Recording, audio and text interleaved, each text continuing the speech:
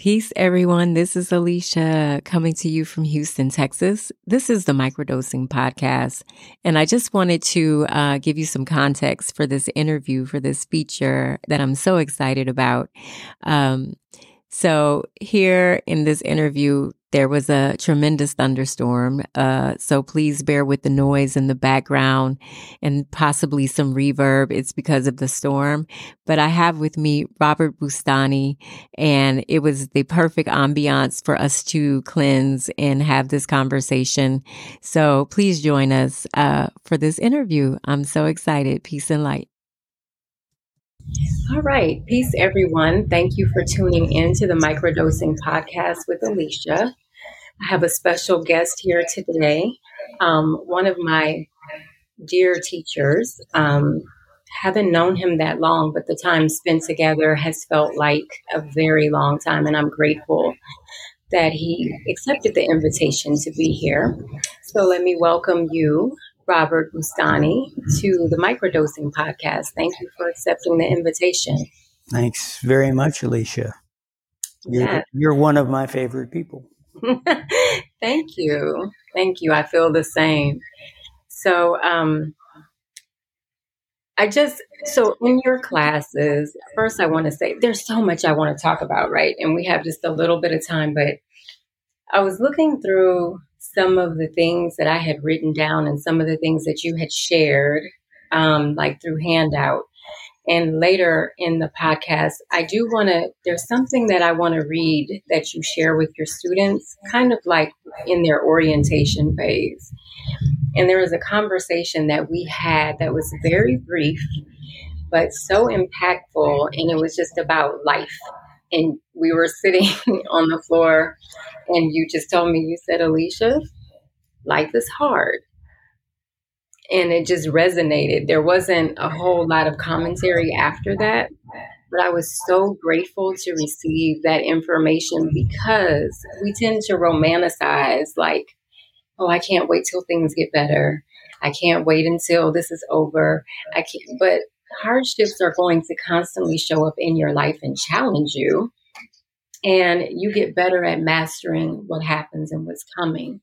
And that was such a great teaching moment for me to be a student of yours. So I wanted to thank you for that at the top of the hour. So life is hard and you will get through it as long as you have the tools that you need and you're cultivating those tools and using them each day. So there is a sprout that is in the cold earth and it's cold and it's hard. And then it puts a little tendril out and it feels the sun, and the sun is very hot. And it's quite a contrast between the warmth of the sun and the coldness and the hardness of the earth. But then we're attracted to that light. And slowly what happens is you feel all of this growth inside of you, water coming up through all your channels, energy coming up through all your channels, and it stretches you. And as it stretches you, I know energetically it happens when I do work. When it stretches you, it can hurt a little bit as it's stretching you. And as you're growing pains, we always talk about growing pains. And then it blossoms into who knows what. Right. Great life lesson. So what I also want to talk about is bits and pieces. Let's let the thunder go by.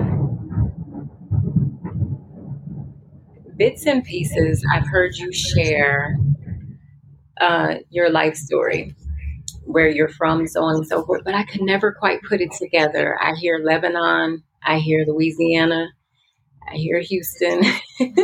So can you tell me and tell us where you are from? I grew up in South Louisiana. Okay. In Lafayette, Louisiana, and I had grandparents that came from the mountains of Lebanon and one grandmother who was Spanish Mayan. And my grandfather, who was from the mountains of Lebanon, moved to Mexico and married there. And so that's where my father grew up until he was about 20 and then came to the States, met my mother here, and So South Louisiana is where I'm originally Okay. from.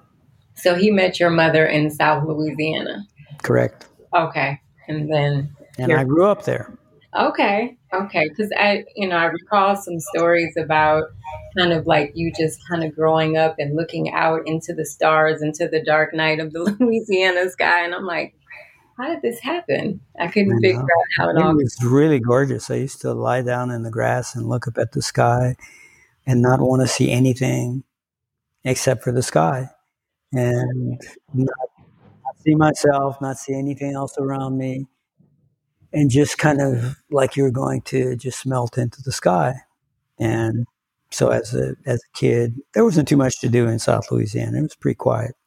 Yeah, lived in this little wooden house, and it it did have some little, I guess you would call them gas space heaters, but there wasn't even a fan in the place. So you just lie down around an open window and hope as you're sleeping at night that a breeze would come through. But you could also smell all the herbs in the earth because the air was so clean and it Really? was so quiet, and the sky was so clear because I was just in this little bitty town. So Wow. And so growing up in an environment that's just so peaceful and serene and surrounded by space, nature, life, the life force, um, was that your beginning of being a yogi? it it began a little bit before that, and not to try to get necessarily too deeply into that. Um, I had memories even as a very, very young child before I could walk of what life was like and what I was doing in this body. And I was very quiet. I didn't even feel my legs until I was a little past one. And the first time I walked, I could hear the sound of my feet on the wooden floor of our little house going between my mom and dad over a space of about 4 feet. And I started feeling the vibration in my legs, and then gradually I could feel my legs. And that was the first time I felt my legs. So even as an infant, Wow. I And didn't you, feel them. I was just completely inside. And I don't know how that is for anyone else, but that was my experience. Um, there was like lots of awareness about what life was. It was like a gift that was just given. And maybe other people have the same kind of thing, but I felt like I was given a package at the beginning of life with all I needed to know to get through. And it wasn't a matter of just words. It was a matter of experiencing and knowing inside of myself and trusting inside of myself. And I can't say that I was focused inside my heart, because most of the time I felt I would just close my eyes and I would just melt into being present. And that was it. That's all I felt most of the time. It was very, very quiet, no thoughts, which was quite remarkable. I mean, from the viewpoint of someone much older. Uh, and so, once a day, early morning, I sit down and go back to that kind of a quiet place. And meditation, the quality of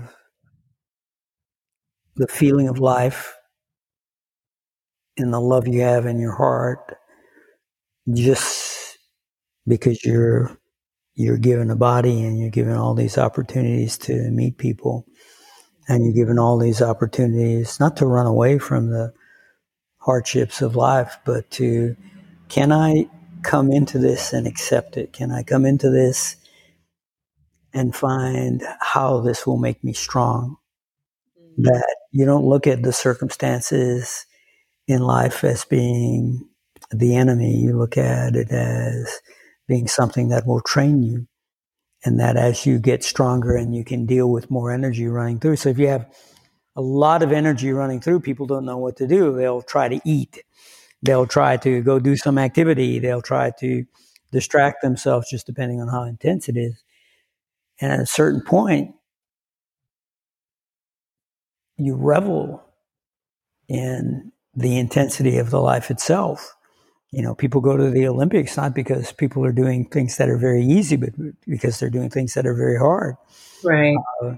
You admire people who have been through tremendous adversity, because if they've accepted it and grown from it, then it's really inspiring. It's really inspiring. I've seen a yoga teacher who has no legs, and yet he's an incredible, inspiring yoga teacher. And he can't teach everything, but he can tell you how to do it. And so what is he feeling? He's feeling the other people around him. And he has so much presence in this moment, because this is the only place you have power. If you say, I can do something with my body in this moment, well, you have to be in this moment to do it. You can't do it 5 minutes from now or 3 days ago. It's now. So life is very much in your face. Are you going to do it now? And it's perpetually now. And it's gorgeous. It's gorgeous because every person you ever loved will fade from your eyes. And so when you see them, you want to take them in, however they are, even if they're harsh. You look at them like, what a gorgeous force of nature. And sometimes we react to the gorgeous forces of nature outside that can actually define you and help you develop to become much stronger than you ever would had that adversity not been there. We look at the beautiful things that occurred in nature where people had the courage to stand up against whatever adversity or lack of justice and whatever else you might think to discuss. We have what's going on in Cuba right now, and people can kind of characterize it however they want. Right. But here are people, it's like, I'm a human being. I have life. I have dignity, regardless of the clothes that you wear and the title that you carry. I am alive too. Right. Right. And you have a right to be alive. And you have absolutely. Yeah. And to revel in that and to support each other in that. And that's the greatest strength. The greatest strength is to recognize you're not.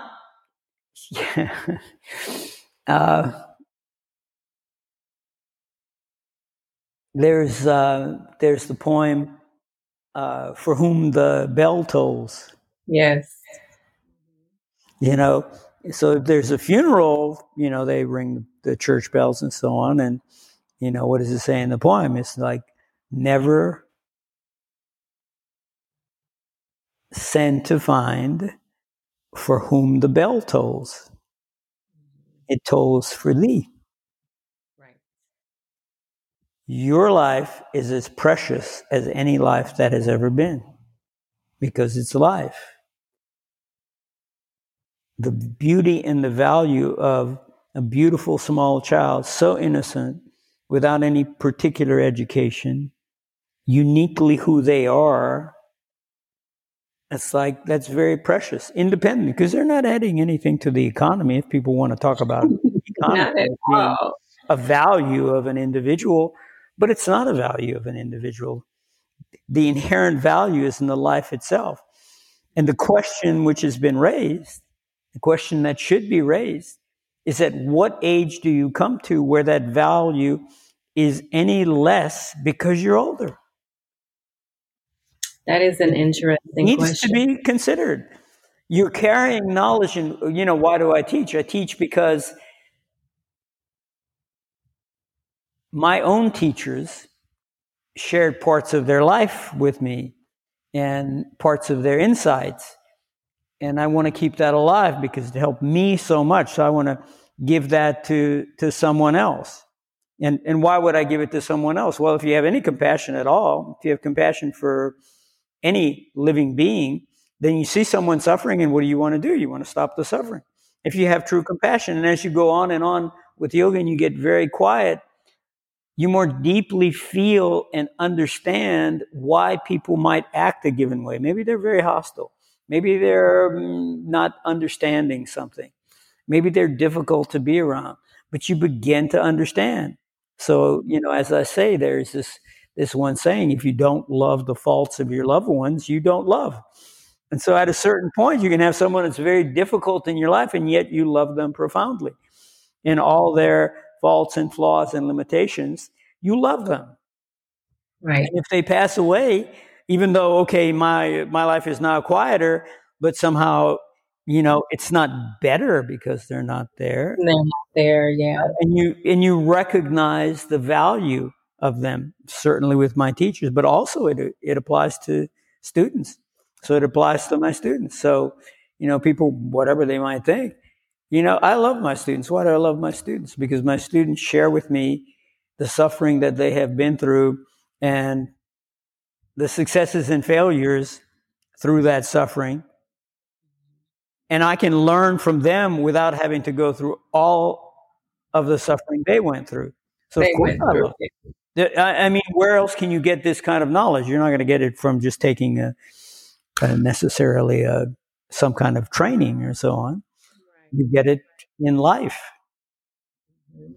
When do you feel like a person who is suffering and you're loving them, is there, how do I want to say, when do you end their suffering while they're learning a lesson? The fact is you can, unless they learn the lesson, the suffering won't stop. The suffering won't stop. So it's not it simply won't. Yeah, you don't need to intervene. You can just... You can intervene. And the way you intervene is very specific. It was taught to me by one of my old mentors, a very older woman who kind of took me in for whatever reason as kind of a friend or someone. It's like, okay, I'm going to train you in some things. And she was quite unique. She was running a little apartment somewhere in Montrose, and we happened together by unusual circumstances. And I sat down with her, and she started talking to me about things in life. And mostly I would just sit there. And the first time I sat with her, it was like 6 p.m, and I sat there and I got really sleepy. And I didn't drink any coffee at all at that time. And she took a bowl of rock candy and put it out in front of me. And she said, "Would you like some coffee?" And I said, yes. I have no idea why I did, but I did. And I was getting really sleepy. And she took a sip of her coffee and ate a little bit of this hard candy. And I said, all right, I'll do the same thing. She's telling me something because there was some rapport. I sort of trusted I was in this position for some reason. And within 2 hours, I couldn't keep my eyes open anymore. And I had, like 2 cups of coffee for someone that never had coffee. It was like, it couldn't keep me awake. And she said, "You will sleep very well. And I will teach you some things. We'll spend some time with you." And one of the things she taught me is that if you want something, or if you want to express something to someone, then go ahead and say what you have to say. And if they hear you, you can try a number of times. And if they hear you, well, okay, you can go on with that. And if they don't hear you, and she used a very specific term, and it sounds harsh, but I have found that it's very compassionate, actually. She said, and if they don't hear you, cut it clean.